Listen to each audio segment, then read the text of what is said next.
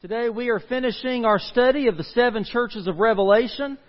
You know, reading these letters in Revelations chapter 2 and 3 are almost like intercepting someone else's mail. Only that as you read it, you begin to realize that it's talking about you too.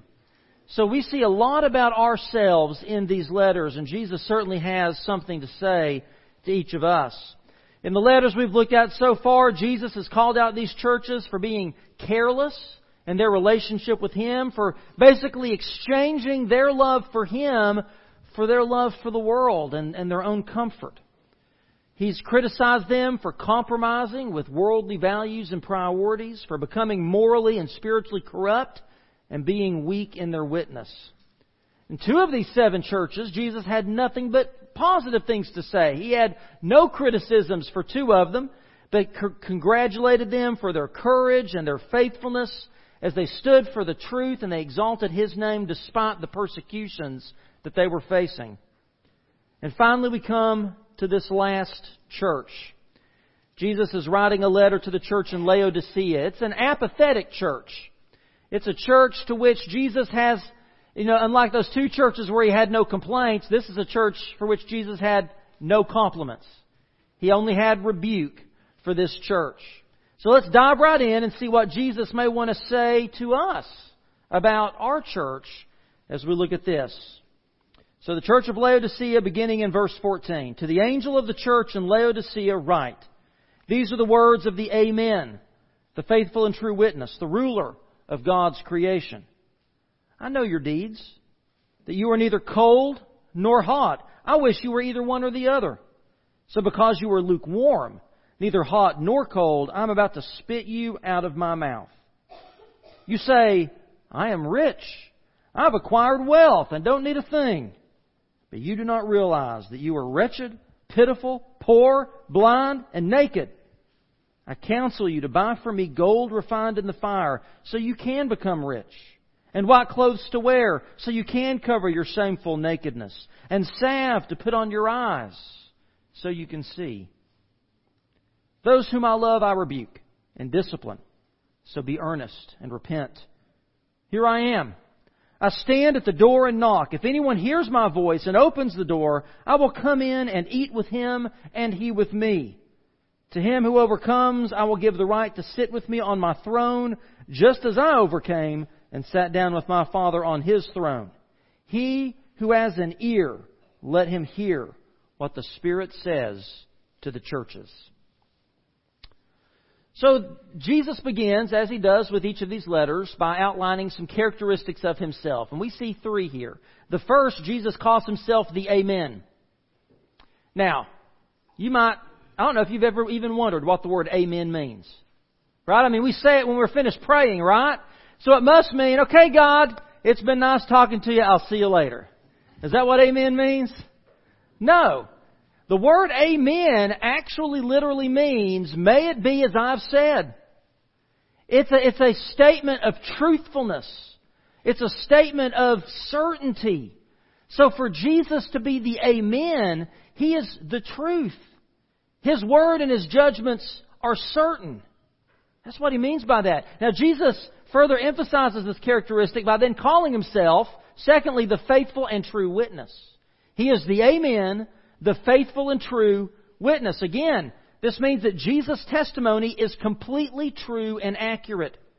Jesus doesn't just tell the truth, He is the truth incarnate. And so whatever His assessment of these churches, we should treat as factual. We should listen up when Jesus says something to us. And finally, He says that He is the ruler of God's creation. Now this points back to our New Testament reading, what Kelly read for us in Colossians chapter 1, and what John wrote about Jesus in Revelation 1:5, when Jesus is called the faithful witness, the firstborn from the dead, and the ruler of the kings of the earth. So Jesus, God in human flesh, lived a sinless life. So He alone is able to truly separate lukewarm churches from those that are really committed to Him. He alone can judge our hearts, and His judgment is always 100% true and accurate. Now we contrast Jesus, the true and faithful witness, with the Laodicean church, who was wavering and lacking in their faith. They were apathetic. They were half-hearted. They were sort of like a C student. They were too smart to fail, but they didn't care enough to try their best and get the A. They were just content to be average. And so Jesus didn't have a single positive thing to say about this church, only rebukes. In fact, He had 3 rebukes.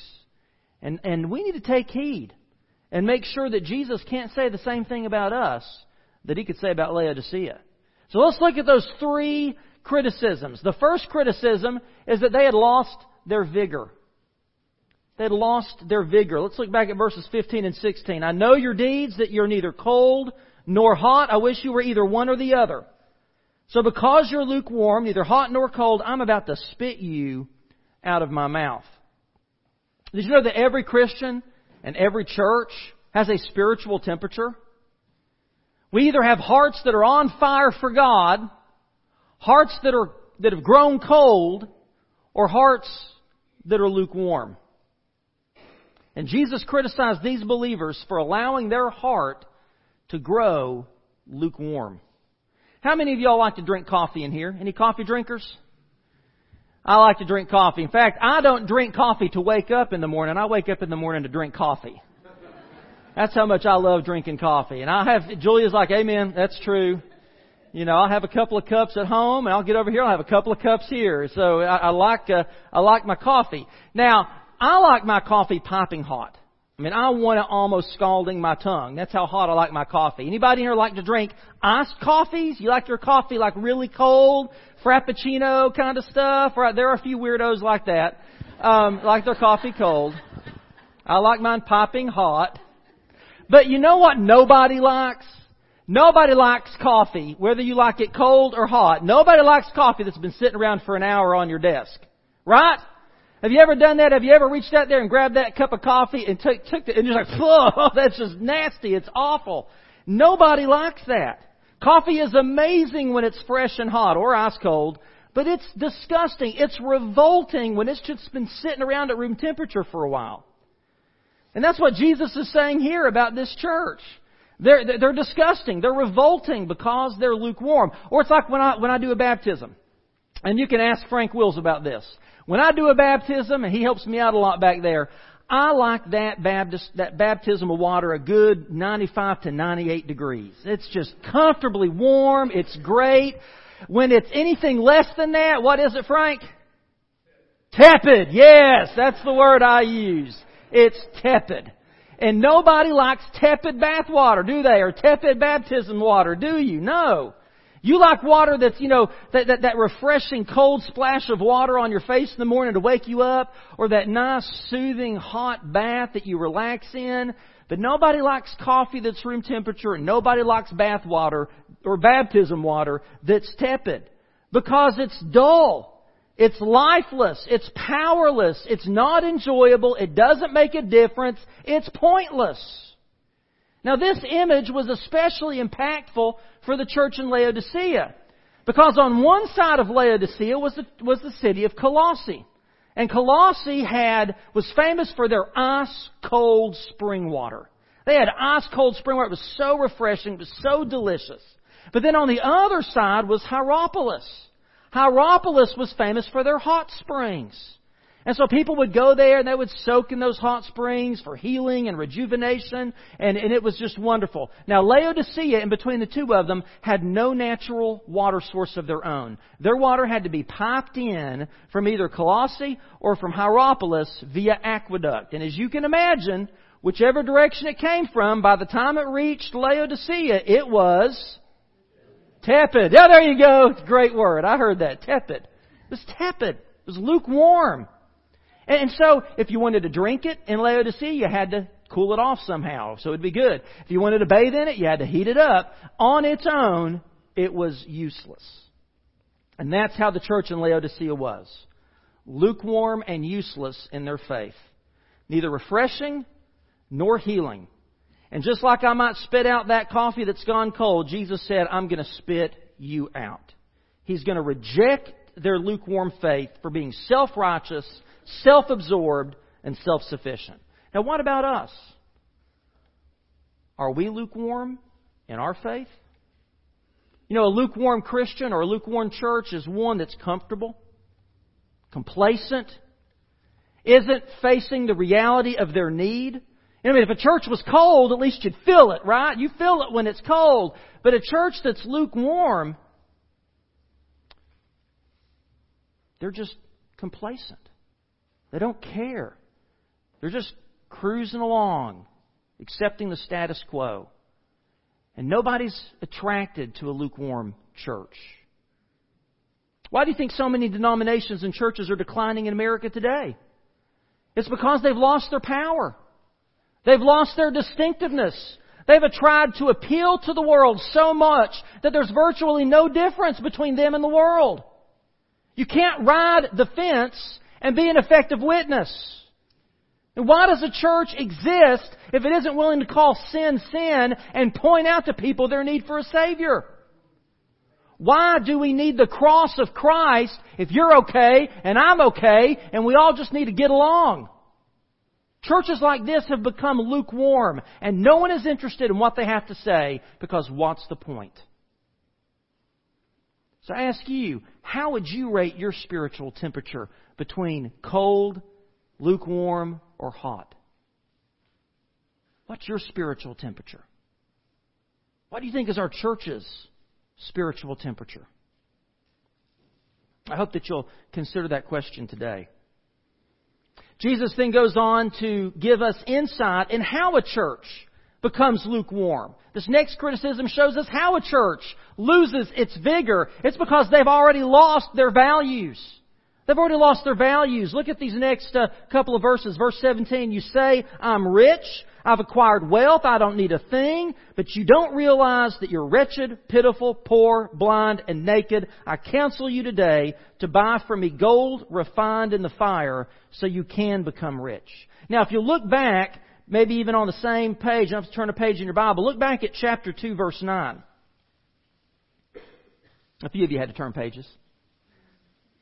Jesus is speaking to the church in Smyrna. Now, the church in Smyrna was one of those only two churches that Jesus had no criticism for.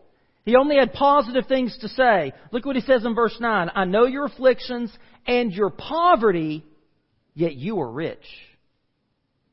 See, the church in Smyrna, they thought they were poor, but Jesus had to point out that in reality they were spiritually rich. But for Laodicea, of which Jesus had no compliment, it's the opposite. They boasted about their wealth, and Jesus said, actually, you're in the worst levels of spiritual poverty. Now, it was actually due to their material wealth that they had become so spiritually bankrupt. They had become so comfortable in their own abundance and their own ministry successes that they started to measure things by human standards rather than heavenly standards. They had become self-sufficient instead of depending on the Spirit of God. They had thought that they had everything they needed. They had figured out the formula for ministry success. See, they lived in a wealthy city with a booming economy. And some of that spirit of worldly success had crept into the church and twisted their values.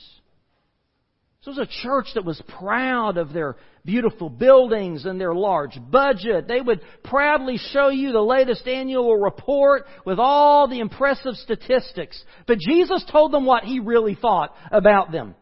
That they weren't so high and mighty after all. The estimation of the Amen, the faithful and true witness, was that they were wretched, pitiful, poor, blind, and naked. Who are we really dependent on as Christians? Who are you really dependent on? Who are we really dependent on as a church? Ourselves? Our programs? Our wealth? Or are we actually dependent on God? See, we have to make sure that we don't allow ministry success and material blessings to lure us to sleep. The Laodicean church, they simply had a faulty scorecard for what success looked like. For them, their scorecard was buildings, budgets, and bodies in the pew. But this is just stubble that burns away. And not that buildings and budgets and bodies in the pew can't be helpful, data to think about, but they're not the goal. They're tools to help us to achieve the goal. They're not what we're trying to refine and get to in the end. They're the stubble that eventually burns away. Look at verse 18 again. He said, I counsel you to buy from me gold refined in the fire. Jesus is offering them a different goal.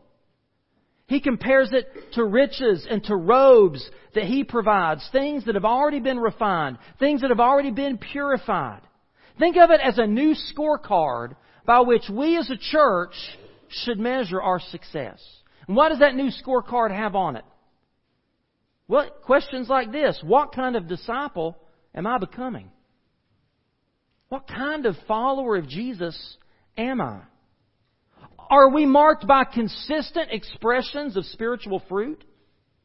Are we bringing more people into God's kingdom, not just our church doors? Are we making disciples that are learning to think and act and be more like Jesus? That's the scorecard. Those are the real measures of kingdom success and wealth. Those should be the kind of things that we celebrate. Now here at the end of this month, when your revitalization team presents our proposed strategy, we're going to lay out a new scorecard for our church. Measures for ministry success based on the biblical characteristics of what a disciple of Jesus should look like. Our team really wrestled with the question, what kinds of disciples does Jesus want us to make for Him? That's our scorecard. We're also going to present 8 core values that are meant to guide everything we do as a church, to make sure that we do ministry from a heavenly perspective, embracing the ethics and values of God's kingdom, not the world's way of achieving success. And these missional motives and measures are hopefully going to help us avoid becoming like this church of Laodicea, like so many churches who are so preoccupied with building their own little kingdoms that God's kingdom and His priority for reaching the lost end up playing second fiddle. We don't want to be that kind of church. Amen? And then number 3, the third criticism Jesus brings. Then not only they lost their vigor and their values, they had lost their vision. Look at the end of verse 18. He talks about putting salve on their eyes so they can see. He criticized them in verse 17 of not only being wretched, pitiful, poor, naked, but also of being blind.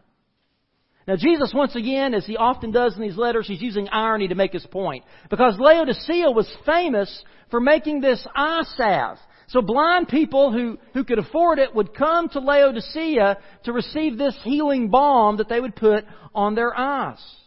But the Laodicean church had foolishly blinded themselves to their real needs. See, they refused to face the reality of their spiritual poverty. They wouldn't look as Jesus was pointing out their faults. They were blind. And not only could they not see themselves as they really were, but they couldn't even see Jesus standing outside the door of their church. They couldn't see the doors of opportunity that they allowed to pass them by. They were so wrapped up in building their own kingdom, they had become lukewarm in their concern for the lost world and didn't even realize it. And that's always what happens when a church turns inward. When its members treat church more as a country club to cater to their needs and their preferences. A church like that, it's like it becomes cancerous. It just begins to devour itself from within.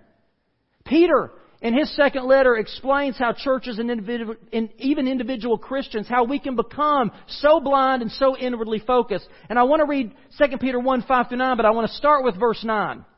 In verse 9 he says, but whoever does not have them, and we'll talk about what them is in a second, whoever does not have them is nearsighted and blind, forgetting that they have been cleansed from their past sins. Well, what is it that they don't have that makes them nearsighted and blind? Well, let's go back up to verse 5.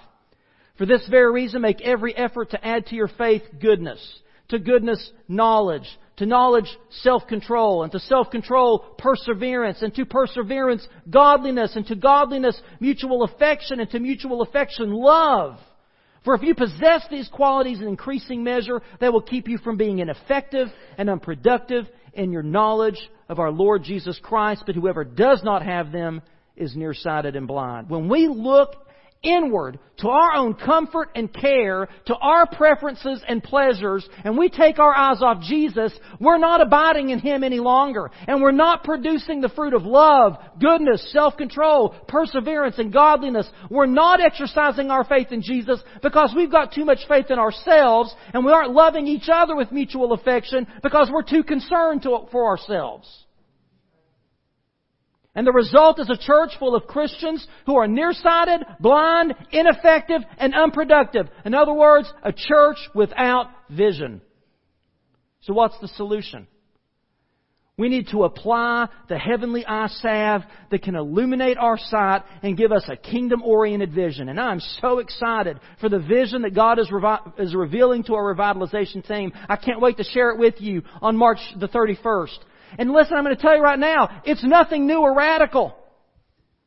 Rather, it's like getting new glasses that helps you clearly see what's always been there in front of you. God's design for His church, His will for us, His mission as revealed in the Bible. We only need to allow Him to clear up our eyesight so we can focus on what really matters. That's all it is. Now, typically I've ended these sermons looking at Jesus' command and His commitment, but really here He combines both of those into a closing plea, a closing statement, 3 of them in fact. Let's look at them very quickly. The first is an explanation there in verse 19. He says, "Those whom I love I rebuke and discipline." Now, even though their love for Jesus had gone cold, it's amazing that Jesus' love for this blind, self-absorbed, lukewarm church stayed strong. Jesus still loved them, and as a proof of His love, He was honest with them about their condition, and He said, "I'm going to discipline you out of love." And now, when you get home, I want you to read, there in your notes, you'll see Hebrews 12, 5 through 11. I want you to read that passage of Scripture. We read it a few weeks ago, where it talks about how that God disciplines His children because He loves us. Moms and dads, when you discipline your children, your goal, my goal, should be far more than just behavior modification, right? It should be nothing short of heart transformation. And that's God's goal for us. When He disciplines His children, it's to make us learn how to think, act, and be more like His Son. That's the reason that He disciplines us. Because that is God's loving goal for us, we should heed what Jesus gives us next. He gives us then an exhortation. He says, "So be earnest and repent." We should repent. We should turn away from any pride in our hearts and humble ourselves before the Lord. Like Paul encouraged the young preacher Timothy, we should fan into flame the gift of God within us. In other words, we need to stir up our inner fire and cultivate hearts that burn for the things for which God's heart burns. The greatest way that we can have victory over lukewarm living is to have hearts that beat with the rhythm of humility and dependence on Jesus Christ. Again, I hope you'll take this prayer guide home and use it in the coming weeks to examine your own heart and to repent of the things you need to repent of as God prepares us as a church to lead us into His glorious future.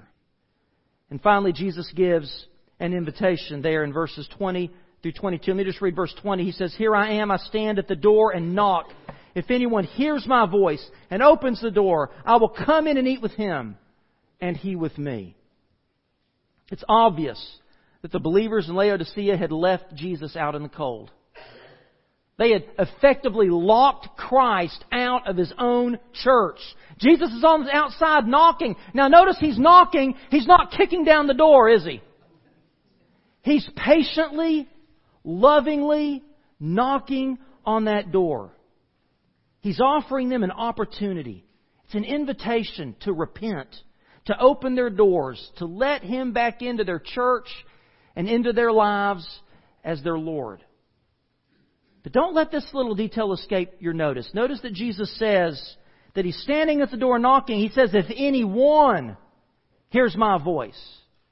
See, Jesus is speaking to the individual members of the church of Laodicea. The whole church doesn't have to get on board. All it takes is even just one person who can catch the vision. Just one person who will heed His voice and open that door. It's amazing what God can do in a church. He can truly spark revival in just one person. May that person be me. And I hope that is your prayer. May that person be me, Jesus. I'll open the door for you. Begin a great work in this church and let it begin in me. Today, Jesus is knocking on the door of our church. He's inviting us to open our hearts wide to His rule and His reign. And like Laodicea, we're a church that has experienced great ministry success. We're a church that is blessed with beautiful buildings and a healthy budget. But we must not mistake these for our great need to abide in Christ and to draw our strength and our wisdom from Him. Because listen, y'all, we can have successful programs and not bear any spiritual fruit or make any disciples for the kingdom. And that's the goal. The question before us in the coming weeks is simple. Will we let Jesus show us our spiritual conditions? And will we humbly open the door so we can have a more intimate fellowship with Him? So we can sit down and dine with Jesus. And notice in verse 21 that when we invite Jesus in, the supper room becomes a throne room. Because it is through our relationship with Jesus that we find victory and we become people who overcome. Y'all, none of us are perfect in our walk with God. In one way or another, all of us are lukewarm. And we need to repent and open wide the door for Jesus to lead our lives, our families, and yes, our church. Though our sin runs deep, praise God, His grace runs deeper still. Amen. Jesus isn't interested in our good intentions or our sugar-coated good works. He wants to fully transform our hearts so that we are more like Him. First Baptist Church, let's not settle for a lukewarm faith. Let's pray for God to reignite our vigor, to reinforce His values in us, and to restore for us His vision for what He wants our church to be and do. Would you pray with me? Father, we love You and thank You for the truth of Your Word. Sometimes it's harsh. Sometimes we don't like what we see when we look in that mirror. Sometimes it hurts our toes and our feet because we know that it's true. God, thank You for speaking to us. Thank You for the conviction I know You're bringing to hearts. And I pray, Father, You would reignite our vigor. A lot of fire within us. A fire that burns for Your passion and glory. A fire that burns for the lost around us. I pray, God, that You would reinforce Your values in us. And I pray You would refocus our eyes, restore our sight, and give us a vision of Your future for us, Father. There are people here this morning that need to put their faith and trust in Jesus. They've never repented. They've never turned from their sins. They've never let Jesus into their heart. And I pray that this morning would be the time, as Brother Ronnie shared, that somebody would commit their life to Jesus Christ and let Him radically change them. Father, there may be people here today that You are calling to unite with our church, to stand with us on this mission, to help us to forge ahead into this glorious future that You're preparing for us. I pray You would lead them to respond this morning. And for all of us, God, lead us to repent of our lukewarm faith, our self-dependence, and help us to throw ourselves down at the foot of the cross of Jesus Christ. It's in His name we pray. Amen. Would you